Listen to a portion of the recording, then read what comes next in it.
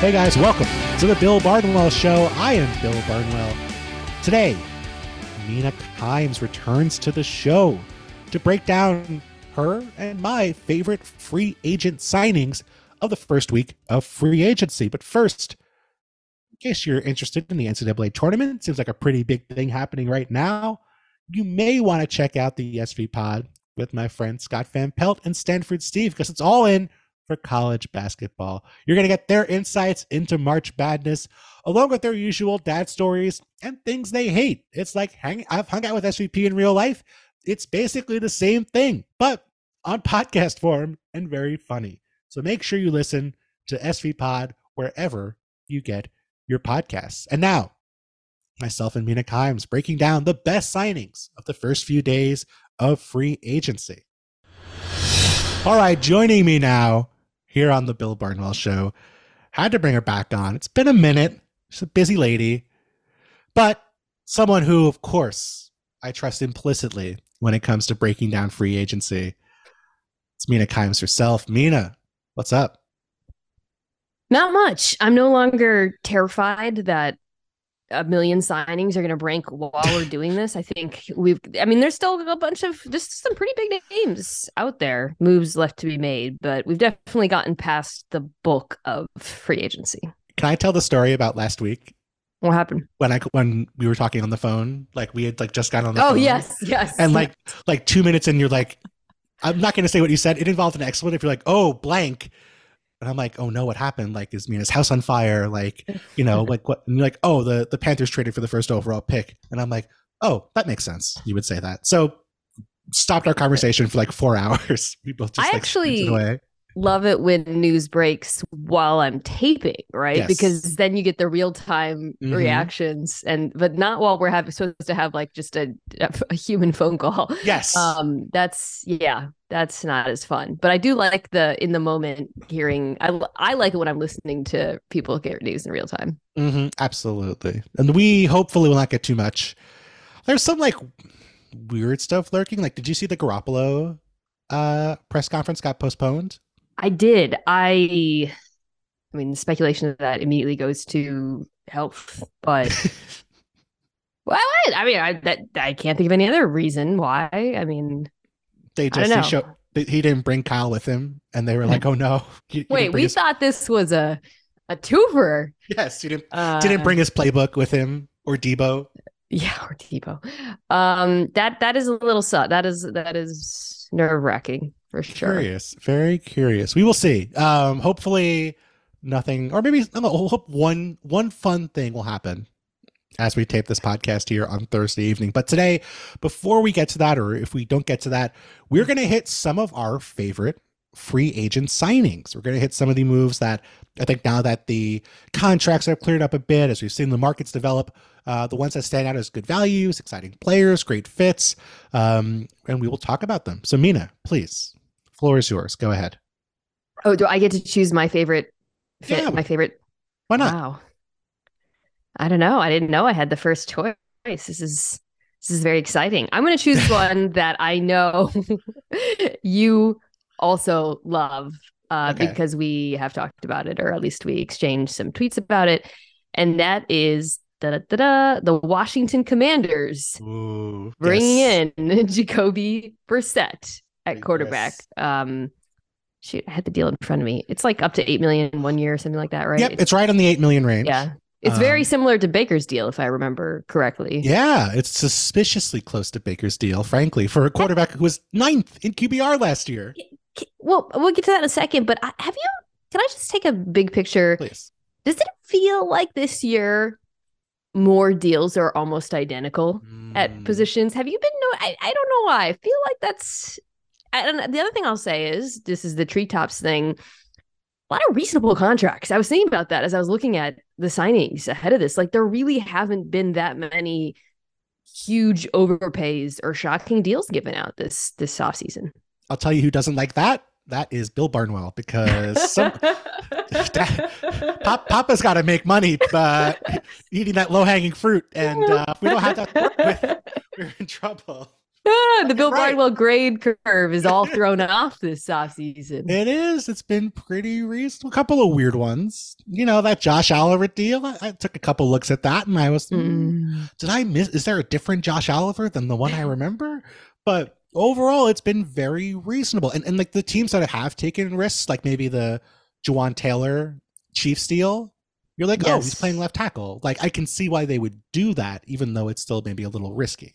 Yeah, and then the players who got a ton of money are like really good, like Javon Hargrave, right? So it's just, there hasn't been that Christian Kirk moment. Although, I thought Kirk played really well last year, and we could argue about that. But it's been a very interesting free agency, and I'll just leave it at that. And actually, some of the deals that I like that we're talking about are ones where I was like, well, 3 players got the exact same amount of money. And anyways, but let's talk about Brissett because, so this was something I'll take you on my personal journey with him last year. I did not think he would be very good for Cleveland. I when they signed him as a kind of stopgap while Deshaun Watson was out on suspension, I thought the team would be bad. I thought the defense would be fine, but that the offense would drag it down. And the literal reverse happened. The Cleveland Browns defense was terrible, and Jacoby Brissett, I thought, played some of the best football of his career. This is reflected in a number of metrics, QBR, DVOA. I think he finished like 7th, CPOE, he was 4th, and he wasn't perfect. There were some ugly interceptions here and there, but by and large, and this is what I tweeted, I thought he played like an above average quarterback, an above average starting quarterback. So for Washington, a team that has told us they are committed to giving Sam Howell a chance, for them to go out and get him at this price, I think that's great value for them and I think potentially could make them pretty competitive. Yeah. And I think to your point about how he played, we have a pretty substantial amount of evidence compared to the other guy who played in this same offense with these same players last year, who was supposed to be a much more valuable player, and he stunk. Like Jacoby Brissett was significantly better than Deshaun Watson in this same offense with the same players.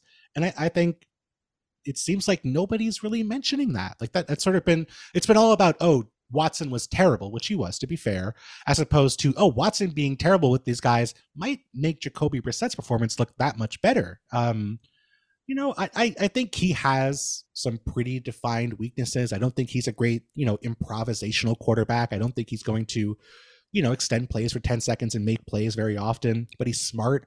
I think he puts the ball in good places. I think he puts the ball in safe places too. Like I think when he misses, usually he misses in places where the ball's going to fall incomplete. I mean, his interception rate, since he got into the league, the only quarterbacks who have a better interception rate than Jacoby Brissett are Aaron Rodgers and Tom Brady. And, like you said, the interceptions last year, when they did happen, they were in the fourth quarter typically. They were late. Wasn't always the best throw. Some of them were just like, it's like a 3rd and 23 against the Falcons with like a minute left, where he's like, okay, I have to throw the ball up. Kind of like some of those Phillip Rivers interceptions where Phillip would just be like, screw it. Like I'm throwing this ball into this window and hopefully it gets caught. But, for the Commanders, where their defense was legitimately good last year, 6th in the NFL in points per possession allowed, very similar, I think, to the Jets, where you sort of look at them and you're like, oh man, if they could just get a quarterback, they'd be really good. The Commanders were 8-1 last year with Carson Wentz and Taylor Heineke at quarterback. If they had just gotten competent quarterback play, they would have been a playoff team last year, let alone with Brissett this year.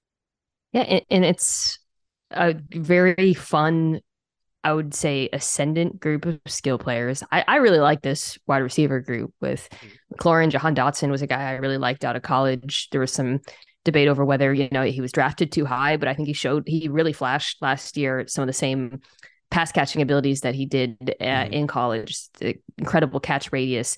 You got Curtis Samuel in the mix. We'll see if they add anyone else. I do worry a little bit, like, so, Jacoby's coming from Cleveland. At times, a thing that he has struggled with is play under pressure. And so this Washington team, I think, better group of skill players. You bring in Eric Bieniemy, which is exciting. I do think like pass protection could be an issue with him, but still, again, the value is tremendous. And like you said, the defense is really good. I just think Washington will be friskier than perhaps they're given credit for. And for me, it starts with, like, I think getting one of the better values at quarterback that we've seen thus far. Do you think Washington gives him a fair shot to win the battle with Howell, or do you think they want Howell to win? I think it's a good question. So we had Ron Rivera on the set of NFL Live at the Combine, and it was kind of funny because the premise leading in was which teams, pardon me, picking in the teens or 20s should consider jumping up for the quarterback. And we said Washington, and then he was like, well, here I am.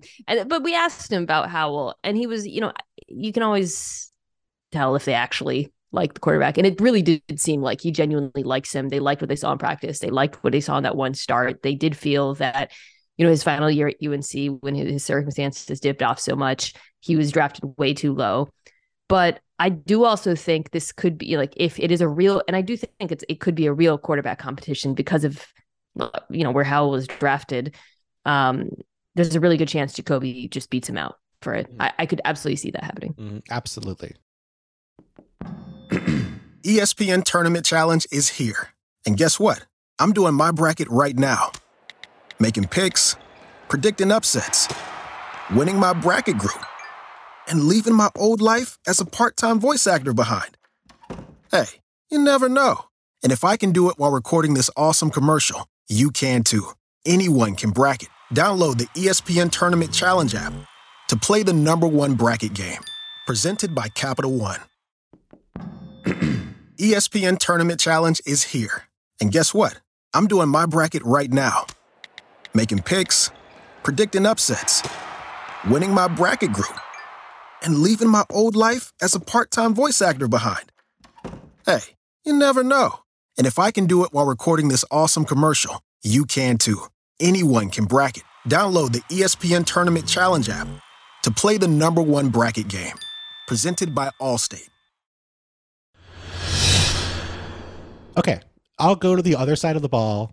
And this is really partly a pretense to get you to talk about something else. So I am going with Cam Sutton going to the Detroit Lions, where it's really a 2-year, $22.5 million deal for a cornerback who I thought has improved throughout his time in Pittsburgh. His role has expanded. He's been a starter the past couple of years. He was really good last season for the Steelers, where for like half the year when they didn't have TJ Watt, they were not rushing the passer effectively at all. According to Next Gen, I think he's number 6 in the NFL among cornerbacks in terms of passer rating as the nearest defender in coverage. And this was a big hole for the Lions last year. They were last in the NFL in QBR allowed, and they want to play Jeff Okudah. They want Jeff Okudah to work out. I don't know if it's going to happen. I thought he was better last year, but he's going to be on one side, and they were rotating guys in and out on the other side. Didn't really have anything they felt confident about. So now you bring in Cam Sutton to lock down that one side. I think that's going to be a much firmer back end for the Lions to work off of, as they probably use, their draft capital this year, I would imagine, to add pieces around Aiden Hutchinson up front. Yeah, I like it for all the reasons you described: the value, the solid play I get out of him. The Lions defense kind of has evolved a little bit over the years, but I think coming from Pittsburgh, experience in both, they play a pretty healthy dose, of both man and zone. And I think he'll fit in. But I also feel like, to go to the draft point, what I like about this, and I felt the same way kind of about Philadelphia bringing their corners back, is they don't have to reach for a cornerback anymore. Like, I could see them trading down and grabbing, like Witherspoon or Gonzalez, or Devin Witherspoon or Christian Gonzalez. It's not quite draft season yet, but I was like, at 6, I don't know. So there's just kind of less pressure to do that. I also think it's interesting because the Lions were reportedly in the mix for Jalen Ramsey, Bill. And just, again, like, I don't think Cam Sutton is Jalen Ramsey, but holy smokes, they are saving a lot of money with this deal that they can then deploy elsewhere. So yeah, the Lions, just some quiet, smart moves here and there. I like what they're doing. Well, that's what I wanted to ask you about, because in related Lions news, as you may have noticed, Jamal Williams is no longer a member of the Detroit Lions. Can I get a vibe check? Is this the end of the Lions being football Twitter's team? No, I mean, look, Jamal Williams was the face of Yes.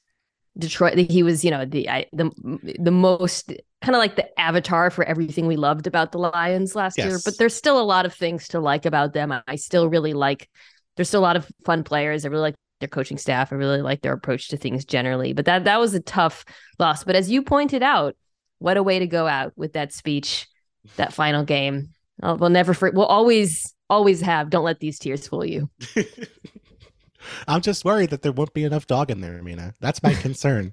David Montgomery, fine player, not Jamal Williams at all. So, and the other part of it that frustrates me, I think, is, Jamal Williams and the Saints is going to be so much fun. Yeah. Oh gosh.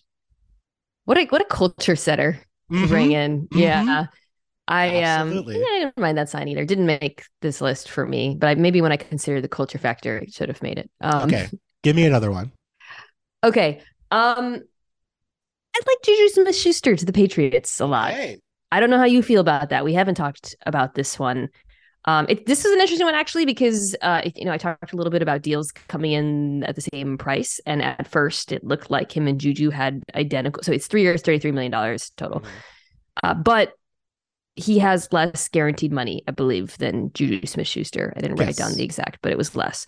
For a player who I think is a better fit for the Patriots offense than Juju Smith-Schuster. I mean, than Jakobi Meyers. I'm confusing them. Both players I like, by the way. I think they're both like really useful and efficient wide receivers. Mm-hmm. But, I think for New England, there was Jakobi I talked about this a little bit on my show. It was always kind of like an awkward fit in some ways because he was their number one and he's clearly not a number one, mm-hmm. but the Patriots want their slot guy to get those like tough yards over the mm-hmm. middle and yards after the catch. And Juju fits that bill better than Jakobi did. So for me, this felt like a really good football fit. Again, like a reasonable value that shouldn't prohibit them from adding another wide receiver. Yeah, I thought it was really telling that a couple years ago when they needed receivers, they went out on day one and they're like, we are spending money. They went out and signed Nelson Aguilar and they went and signed Kendrick Bourne and Hunter Henry and Jonnu Smith and like 4 defensive players. Like they went all in spending on day one and they misread the market and they could have got better players a couple days later at the same prices they paid for Aguilar. And we saw Bill Belichick wait. He was not out in day one signing Juju. They waited a couple days to get that deal done. And I think I agree with you, but I have on my list, one of my favorite moves was Jakobi Meyers. It makes sense. It makes sense. Raiders. Because I think Jakobi Meyers is a very underrated player. I really like the fact that the Patriots, time after time, whether it was the guys I mentioned, whether it was Devontae Parker, whether it was Tyquan Thornton, they tried to bring in players who were going to take snaps and opportunities away from Jakobi Meyers. Jakobi Meyers kept standing. He kept being that guy who was, the person who was the difference maker in this offense most weeks. He has been very productive on a snap-by-snap basis. He's been playing in an offense that has been extremely run-heavy over his 3 seasons in a meaningful role because it was Cam in 2020 and then Mac Jones in a very run-heavy offense these past couple years. So it's not like he's been in an offense where he's running a ton of routes. I mean, what I actually found really interesting, I'll bring this up. So according to our wide receiver score metrics from ESPN that run on 538, which uses player tracking data to measure how good you are in space, how good you are catching the ball, and how good you are after the catch. Meyers not good after the catch, so absolutely in line with what you said about him versus Juju. But the guy he compares to by those metrics, shockingly close actually, is Keenan Allen, where he gets open really well, reliable pair of hands, and then he catches the ball and pretty much falls down, which is fine. You don't have to be a deep threat. But I sort of see him as maybe like on the opposite end, where Keenan Allen is in an offense where they throw the ball a ton, he gets a ton of volume. Meyers gets that kind of volume on an offense that doesn't throw the ball at all. So I think there might be an opportunity for him to maybe exceed expectations on this next deal with the Raiders. And the price tag, $11 million a year, that's $5 million less than Christian Kirk is getting. I think he's a pretty similar caliber of player. That's a good comp. Poor Jakobi Meyers, by the way, catching strays today when the poor UVA kid tried to throw that pass that got intercepted by a Furman player, and then Furman went on to upset them, and so people remarked upon the similarities in his ill-fated hook and ladder attempt. Yeah, well, I guess this kind of goes where I was saying, I was like, it was always like a little bit awkward because he's not supposed to be a number one. Well, now he gets to play with Devontae Adams. I love that. I love Devontae Adams as your number one and Jakobi Meyers as a two is an awesome 1-2 punch to me. Yes. Like that's a great fit. Now, whether he's duplicative with redundant, well, he's not the redundant one, I think, clearly in the eyes of the Raiders, but whatever. Hunter Renfrow, I think, is another story. Like you can definitely see them both being on the field because Jakobi has inside-outside versatility, right? You could see him as the Z, but when you look at all the contracts, I do wonder if the Raiders will at least field offers for Renfrow, especially because there's so many needs elsewhere on that roster, particularly on defense. Oh, they need so many players on defense for sure. But they traded Waller, so I wonder if they're sort of indicating, hey, maybe they want to be in 11. We just want to be in 11 and chuck it up, man. That's all we want to do. And I think that's not the worst idea in the whole world. It's different for Jimmy. I mean, Jimmy's coming from, I have Kyle Juszczyk and George Kittle, as opposed to not having a fullback and playing Moreau. They brought back Jakob Johnson. Oh, they got Jakob Johnson. Okay. Come on. They'll never. I take it back. Josh McDaniels will never not have a fullback. I take it back. Okay. So, I think it indicates they're going to play with 11 personnel. And I think, Myers, he's a slot receiver, but he's not like, he's not like an Amendola. He's not like a Wes Welker. He's 6'2", and 200 pounds. He's not a small person. So I think he can play the Z. I think we'll see what happens. But certainly I feel like, once they traded Waller, I think they made it out to be that they were going to play all three of those guys in the field at the same time. Is this a good place for me to talk about how I love the Waller side for New York? Yes, please. Okay. I love the Waller side for New York. For a bunch of different reasons. All off season, whatever, the Giants go out, they pay Danny Dimes $40 million a year. And the reaction is, well, who is he? They need to upgrade around him, right? Which is right. Also, but I think I just saw they brought back Darius Slayton, which is good. Yes. Player I really like. But the wide receiver market, as we've discussed, is not terrific, and this is not a terrific draft for wide receivers either. And I actually thrown the Giants out as maybe being like a potential DeAndre Hopkins trade target or acquire rather, but instead they went out and they traded for one of the better tight ends in the NFL when he's healthy. And I really like it for a bunch of reasons. So his contract is very affordable. I think it averages to about like $12 million a year or something, which would, put him very low on the list of wide receivers. And they can get out of it after 1 year, which part of the reason why they were able to do this trade is because Darren Waller has struggled with health issues over the last couple of years. This is not giving up a 3rd round pick for him with the upside and then being able to get out of it after 1 year, I feel like is a very low risk bet on a player who, when he's healthy, is one of the most dynamic tight ends in the NFL. And this is a team that we know wants to run the football. I can imagine, Brian Daboll really wanting to be in 12 personnel with Daniel Bellinger on the field and get defenses in base and get Waller those mismatches that he's feasted on. And it just makes a lot of sense for me, given not just the value, but like what we know they want to do on offense with Daniel Jones. Do you have any thoughts on Josh McDaniels breaking up the Darren Waller, Kelsey Plum marriage within like 2 weeks of them getting married? They don't seem happy about it. Well, no, actually, that's not true. It's not that they don't seem happy with him, but yes, because he was not invited to the wedding. I don't think Josh McDaniels knew he was spoiled. That just seems too weird. But clearly the trade of the player had more to do with football. I'll say that. Yes, I think that's certainly fair. But I just think, do you think Josh McDaniels even gave it a second thought? I think that he does not really get the benefit of the doubt because of his history. That's fair. Yeah. I think that's very fair. Yeah, I mean, I'm excited about it. It's going to be a weird receiving core. So far, it's Waller, it's Paris Campbell, who just signed there. It's Slayton, who's a deep threat.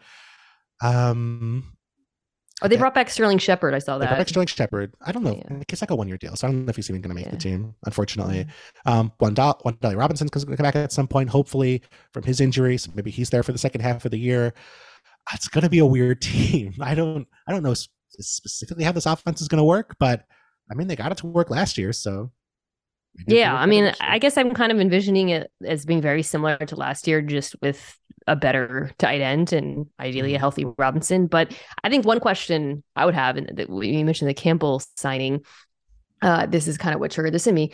Daniel Jones had the lowest average depth of target, I believe, of any quarterback last year, Mhm. maybe the second lowest, which is a big part of the reason why he was able to cut down on his interceptions. The signing of a tight end and Paris Campbell does not suggest they're really trying to push the ball. I mean, you can stretch the field vertically, but I do wonder if they're going to trust Daniel Jones to throw it downfield more this year. And thus far, these signings does not suggest they're headed in that direction. If you're paying someone $40 million a year, Hope so. it seems like you should be in a position where you trust them. But I think that is a fair question to ask at this point of the offseason. They're very good.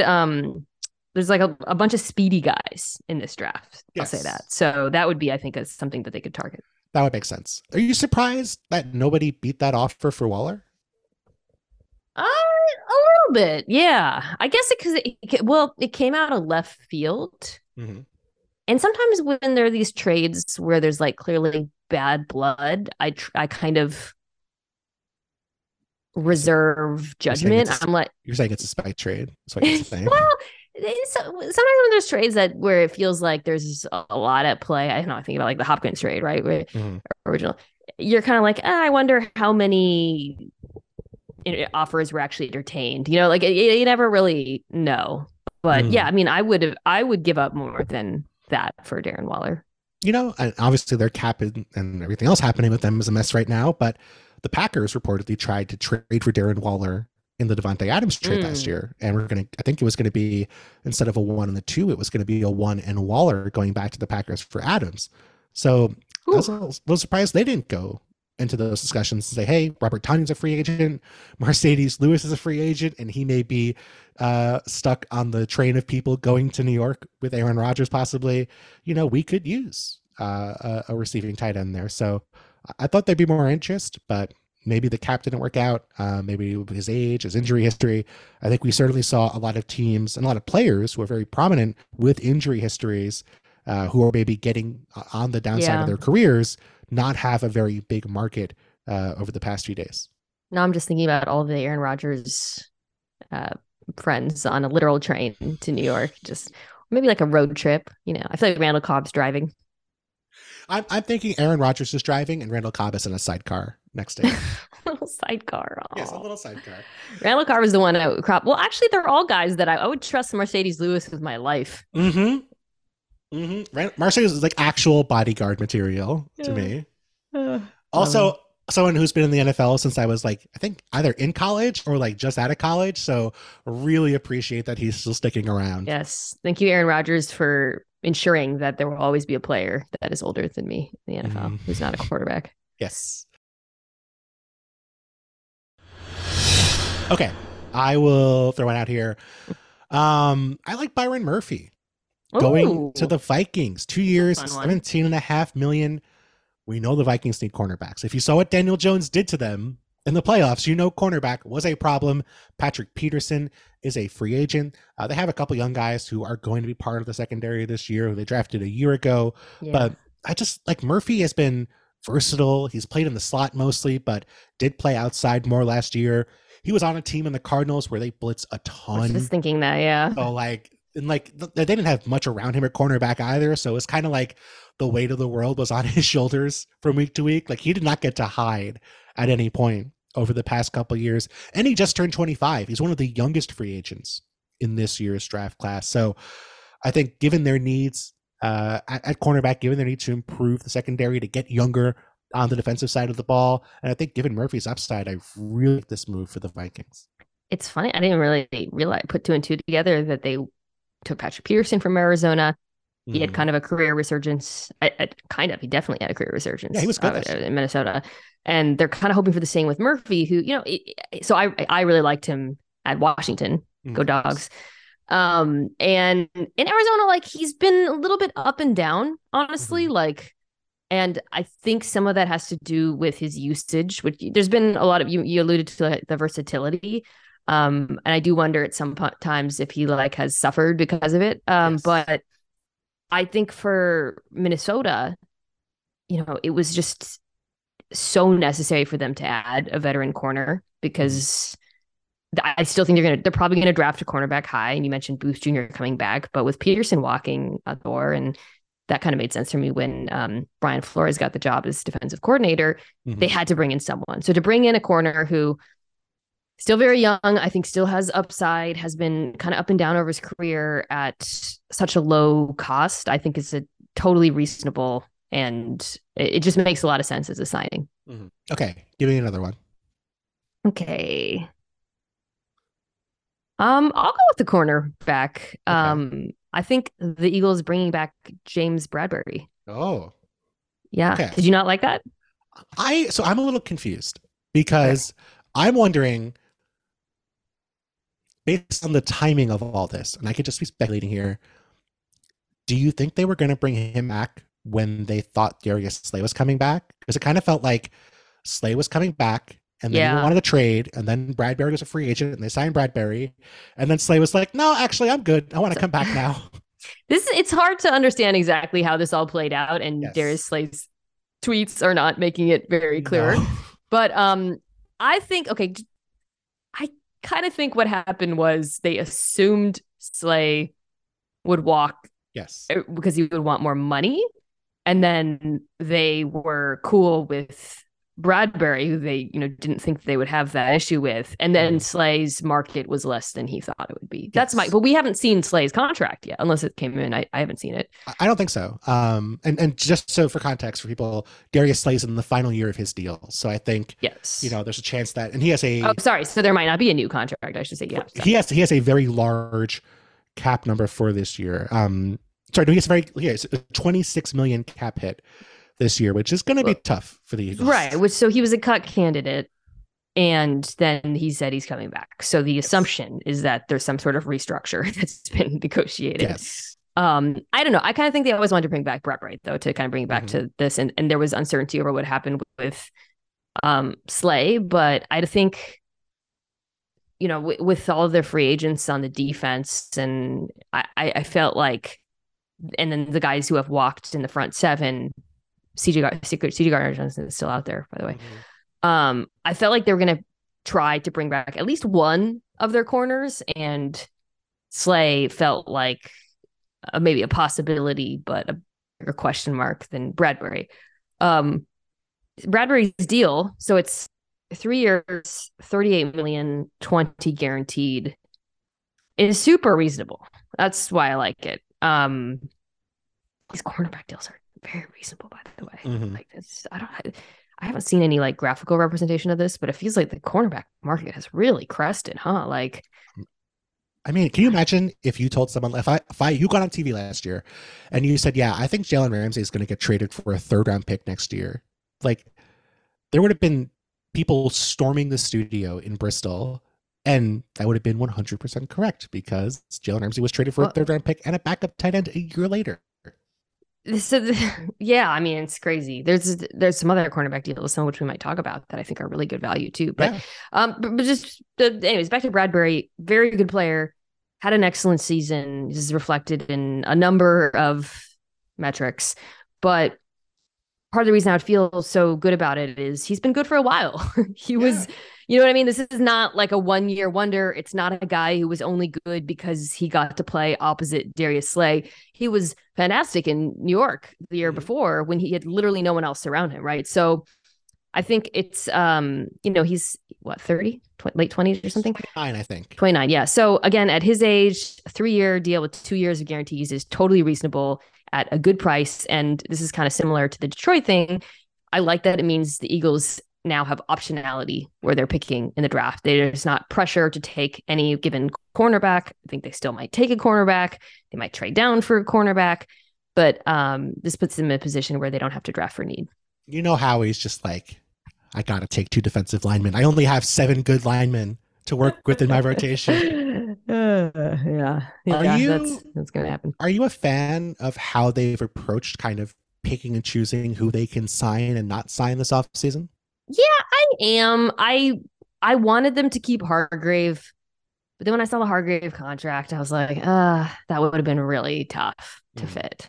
I thought he was the best player of all of the free agents who are available. And so like to let him walk, to bring back Cox on a 1-year deal, who, you know, I mean, I think because of the uniqueness and depth of their defensive line, guys are kind of they're more valuable in Philadelphia than they are in other places, if that makes sense. And then letting the linebackers walk. I mean, a lot of that is dependent on some of these young players, Jordan Davis and Nakobe Dean, stepping up next year, right? But that's, I'm guessing, an internal evaluation that they feel comfortable with. So, yeah. I mean, certainly they had to make some choices. They couldn't keep everybody. Right. And the linebackers were going to go. Like, that was the first thing off the shelf that was going to be gone. I think everyone realized that. But, you know, they were able to bring back Fletcher Cox. They were able to bring back Brandon Graham. They got Jason Kelsey back, obviously. But bringing Bradbury back is helpful. It's interesting. Chauncey Gardner-Johnson is still on the market. I wonder if that means he's more likely to come back now, if the market doesn't develop for him. But certainly still a lot of work to do. And then they have to re-sign Jalen Hurts, who's going to be making a ton of money. Which looms over all of this, right? Yes, because that's probably already baked into, I mean, they just couldn't keep Hargrave knowing that that's coming down the pike. Well, my next pick is going to be Javon Hargrave going to the 49ers.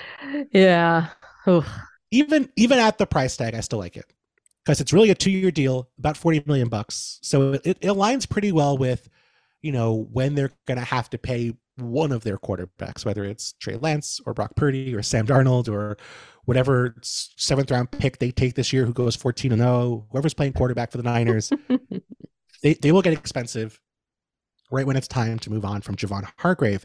And I think as good as this line has been, and it's been excellent, of course, the past few years, Nick Bosa is playing phenomenal football when he's been healthy. They have so many edge guys who come in and play a role. We'll talk about some of them, I'm sure, maybe in the rest of the show.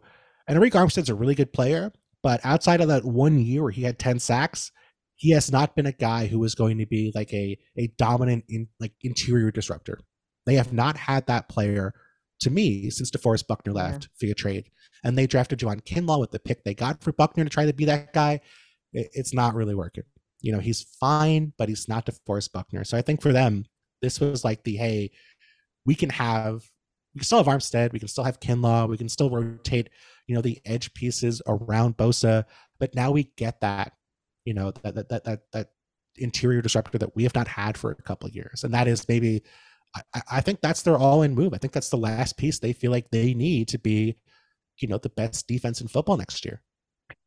From like a football perspective, just thinking about what it'll look like on the field, it's just so easy to imagine after watching him in Philadelphia, you know, rushing from that front to then joining this front with Nick Bosa, where he'll, you know, similarly have some one-on-one opportunities. But, you know, I think, and we don't even have to talk about how good Javon Hargrave, we kind of like just skipped over the fact that like he was incredible last season. He's been incredible for a real long time. He finishes near the top of the NFL in every metric, from rushing from the inside and all of that.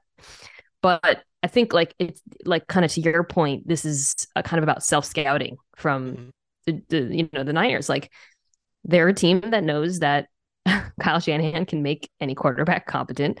Yes. And, you know, they're already stacked on that side of the ball, although we're curious to see, they might have to let some people go. And then defensively, any edge rusher comes in and is instantly great opposite Nick Bosa. So they lost Charles Omenihu, Samson Ebukam, who's actually worried, right? Like about, you know what I mean? Like, but they have not, to your point, been able to get extremely high level, consistent defensive tackle play after letting Buckner walk. And I like Armstead, but who was, some banged up at times last year. And I think Hargrave being in the mix might unlock something from him. But yeah, I think basically it's like, let's add to the strongest. Well, it's not, I guess linebacker is the strongest, but like, let's add to the strength in our front seven and just dominate fools.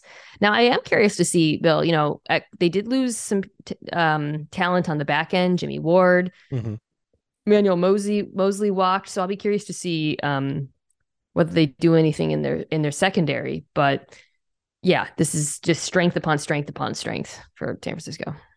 Okay. Give me another one of your favorites. Well, this feels like the right time to talk about the guy that you and I were talking about before the show. We were actually laughing about this because this is like literally every football writer in America's favorite signing. And that is David Long, 2 years, $11 million with Miami. So start by, I guess, just talking about him as a player in Tennessee. It's kind of like one of those players who was sneaky under the radar for a while, and kind of more people picked up on how good he was as he got more playing time.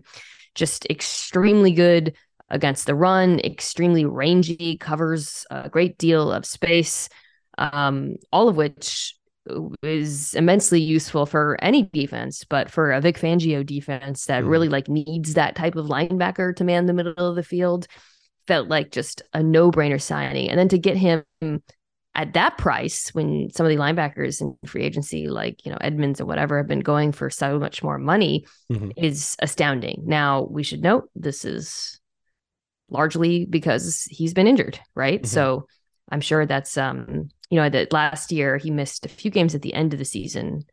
And so I think that probably affected his market. But if he's healthy, this is like crazy, crazy value.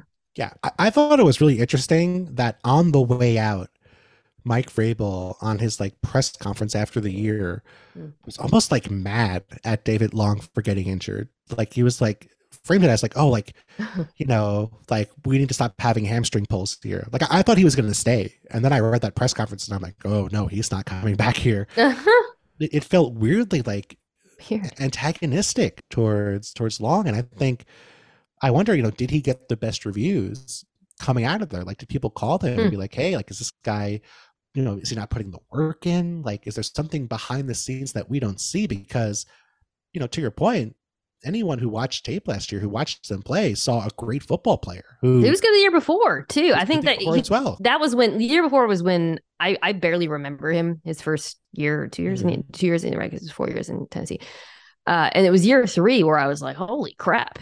Right. Guy, David Long is all over the field. And then he has this huge, and then he's amazing before he gets hurt last year. Right. So I wonder, if we all think it's smart, and not to say that we're geniuses because we get stuff wrong all the time, but if everyone who watches this stuff outside of the NFL thinks, hey, this guy's really good, and the NFL's like, no, not really, we're good. It does seem like that's kind of telling, there's something missing here that would lead the NFL to not really have him with that sort of market. Yeah, I think usually when a contract is this cheap, right? I mean, I was pulling up some of the linebacker deals. I mentioned the Edmonds one being big and massive, but that one we kind of knew he would probably set the top. I mean, I think of a guy I don't know, would you say TJ Edwards is comparable? I think Long is better than TJ Edwards, but the contracts feel similar. And Jermaine Pratt, the same kind of Pratt, I think or Bobby Okereke. Yeah. So he was 4 years, $40 million. I mean, only half of that was guaranteed, but the point is oh my God, that's a lot more money. I would rather have David Long at the larger price tag, but the Giants are geniuses. I'm just someone who doesn't think Daniel Jones is worth $40 million a year. So I guess by that standard, if you're only paying for a quarter of Daniel Jones, that's a great deal. Yeah, we'll see. Again, if a deal seems this cheap, there is usually something. Usually it's injuries more than anything. So maybe the injury was more serious than anyone knew. But again, if he's healthy in that defense, Absolutely love it. And it was, to just such an area of need.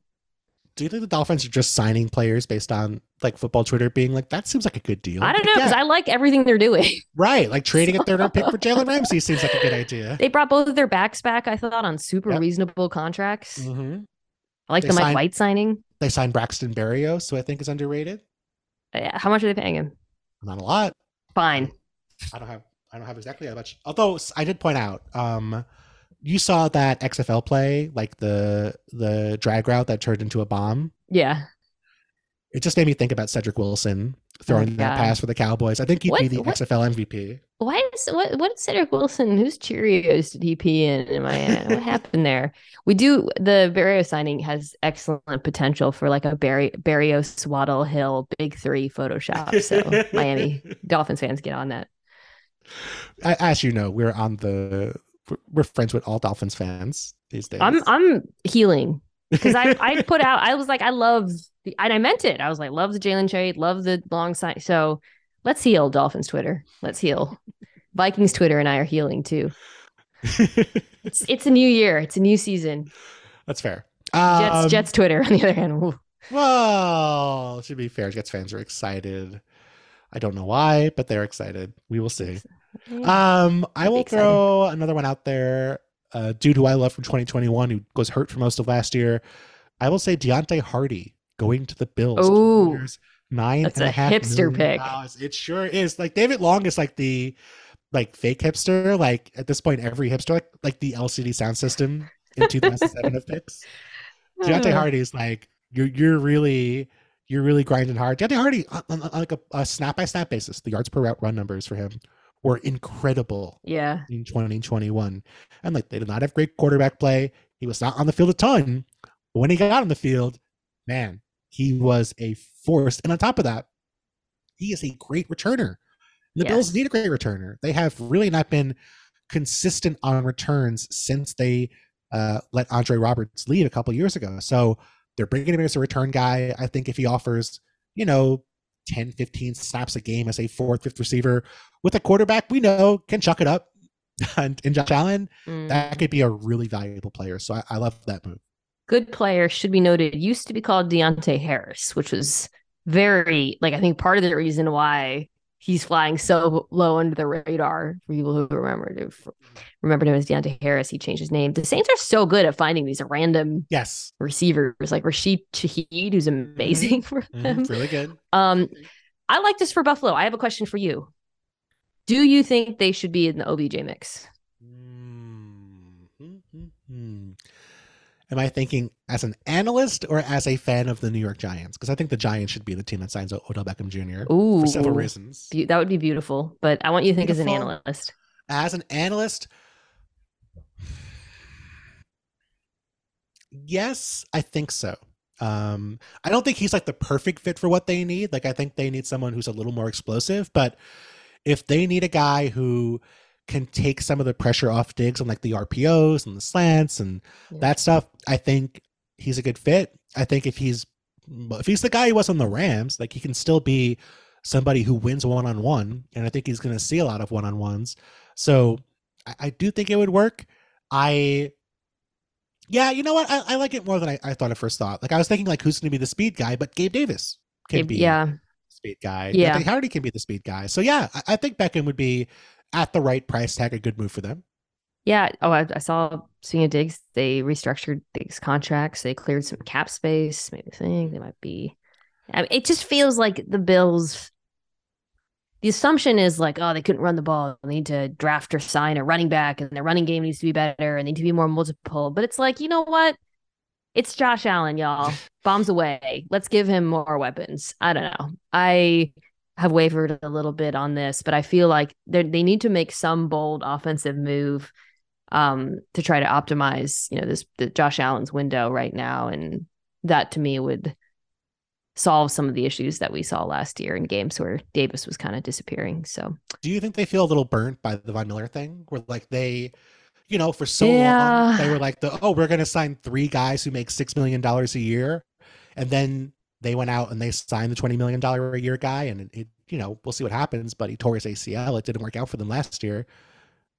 Yeah, I especially with OBJ's injury history, there might be a little bit of trepidation there, especially if he wants like a big deal. Yeah, I could see that.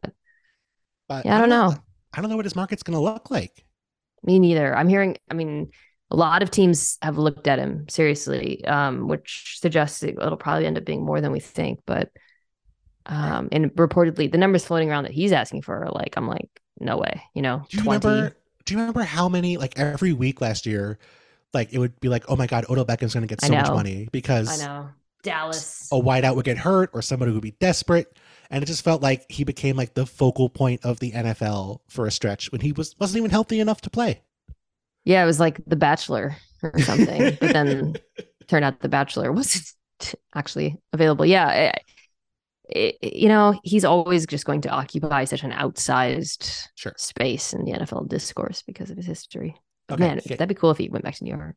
Wouldn't it be cool? It'd be so much cool to have a guy who can run after the catch at all. That'd be nice. So Waller can run after the catch. We're fine there. Okay, give me your last one. Oh, last one. All right. Choose a good one. I have one as well if you want me to go first. You go first. Okay. I'm going to look dumb, but I'm going to throw this out there. 1 year, $2.5 million. Oh, no.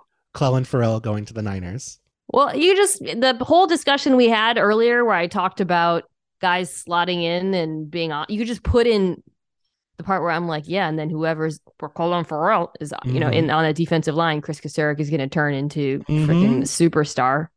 So, yeah. 1 year, $2.5 million for like former 4th overall pick or 3rd overall pick. Was he 3 or 4 in that draft? 4. He was 4. I remember being like, what? Was that right before the Daniel Jones pick too? Because he was 6. Who was 5? Yeah, the Mike Mayock Devin White. years. Devin White was 5. Wow, really a string of reactions for you in that draft. Positional value really went out the window there. Yes, that it is. The Niners should just do this as a bit, just to ridicule teams, bring in early round picks who didn't pan out, and then they'll be awesome for them. Yes. Yeah. And this is one of those things where like the expectations are gone. He didn't work out in Vegas. He's going to be awesome. I think you could argue maybe the coaching not always the best for the Raiders. We even saw Arden Key came over from the Raiders, went to the Niners, got with Kasarik, had a good year. Actually got another guy close to my list where he got a good deal with the Tennessee to be, in their edge rush rotation this year. But I think it's just low cost, high upside. And again, like you just know, like this coaching staff is going to knock these guys down. They're going to be in such good shape after spending a year there in San Francisco. Arden Key and DeMarcus Walker, both 3 years, $21 million. Wait, let me make sure I have that right. Yeah, you're good. Key is 3 and 21. I'm pretty sure Walker is as well. I mean, he is. Yeah. Both signings I liked, by the way. Yeah, me too. Looks like Walker got a teeny bit more guaranteed. Both good players with similar skill sets on teams that could use them. It's interesting that I guess Walker, the Titans letting Walker walk and bringing in Keys. I could argue maybe Key is a little bit more upside, but I like both those players and I like both those signings. That they're good values. Okay, I'll go with the bang. I am not. This isn't like one that I love necessarily, but the Bengals bringing in Orlando Brown. Okay. Why? Sell me on it. I like it because I didn't want them to ride with Jonah Williams at left tackle. I have felt that he's been overrated for them. You know what it's like? He's like the one, like if you go to a party when you're in college and there's like one very attractive person and one moderately attractive person, you're like, oh my God, that's the most beautiful person I've ever seen before. And then everyone else at the party is a guy or a girl. They're fine. But like Jonah Williams, just like being like the one vaguely competent player on the 2021 Bengals line, got that reputation. He was bad last year. He was not an NFL, even an above average NFL left tackle. And I really thought they would stick with him, Bill. I don't know how you felt, but I don't know, like just because of his draft status, the way they've talked about him, the fact that they've already made all these investments in the offensive line. I don't know. And I think Orlando Brown first, I know that he's somewhat divisive amongst the offensive line community, I think, and amongst Chiefs fans. But, blocking for Patrick Mahomes not always the easiest because of the depth of his drops. He's getting the I appeared on NFL Live yesterday. I wasn't there. Okay. Well, here's what I like, though. It's cheap. I mean, cheap for the position, at least. Yep. 4 years, $64 million, $43 million guaranteed.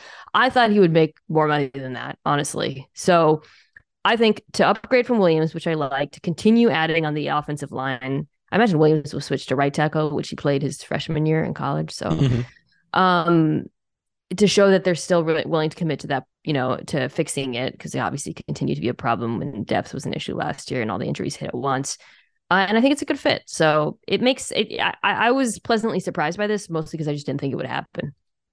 It feels good, right? Like it feels like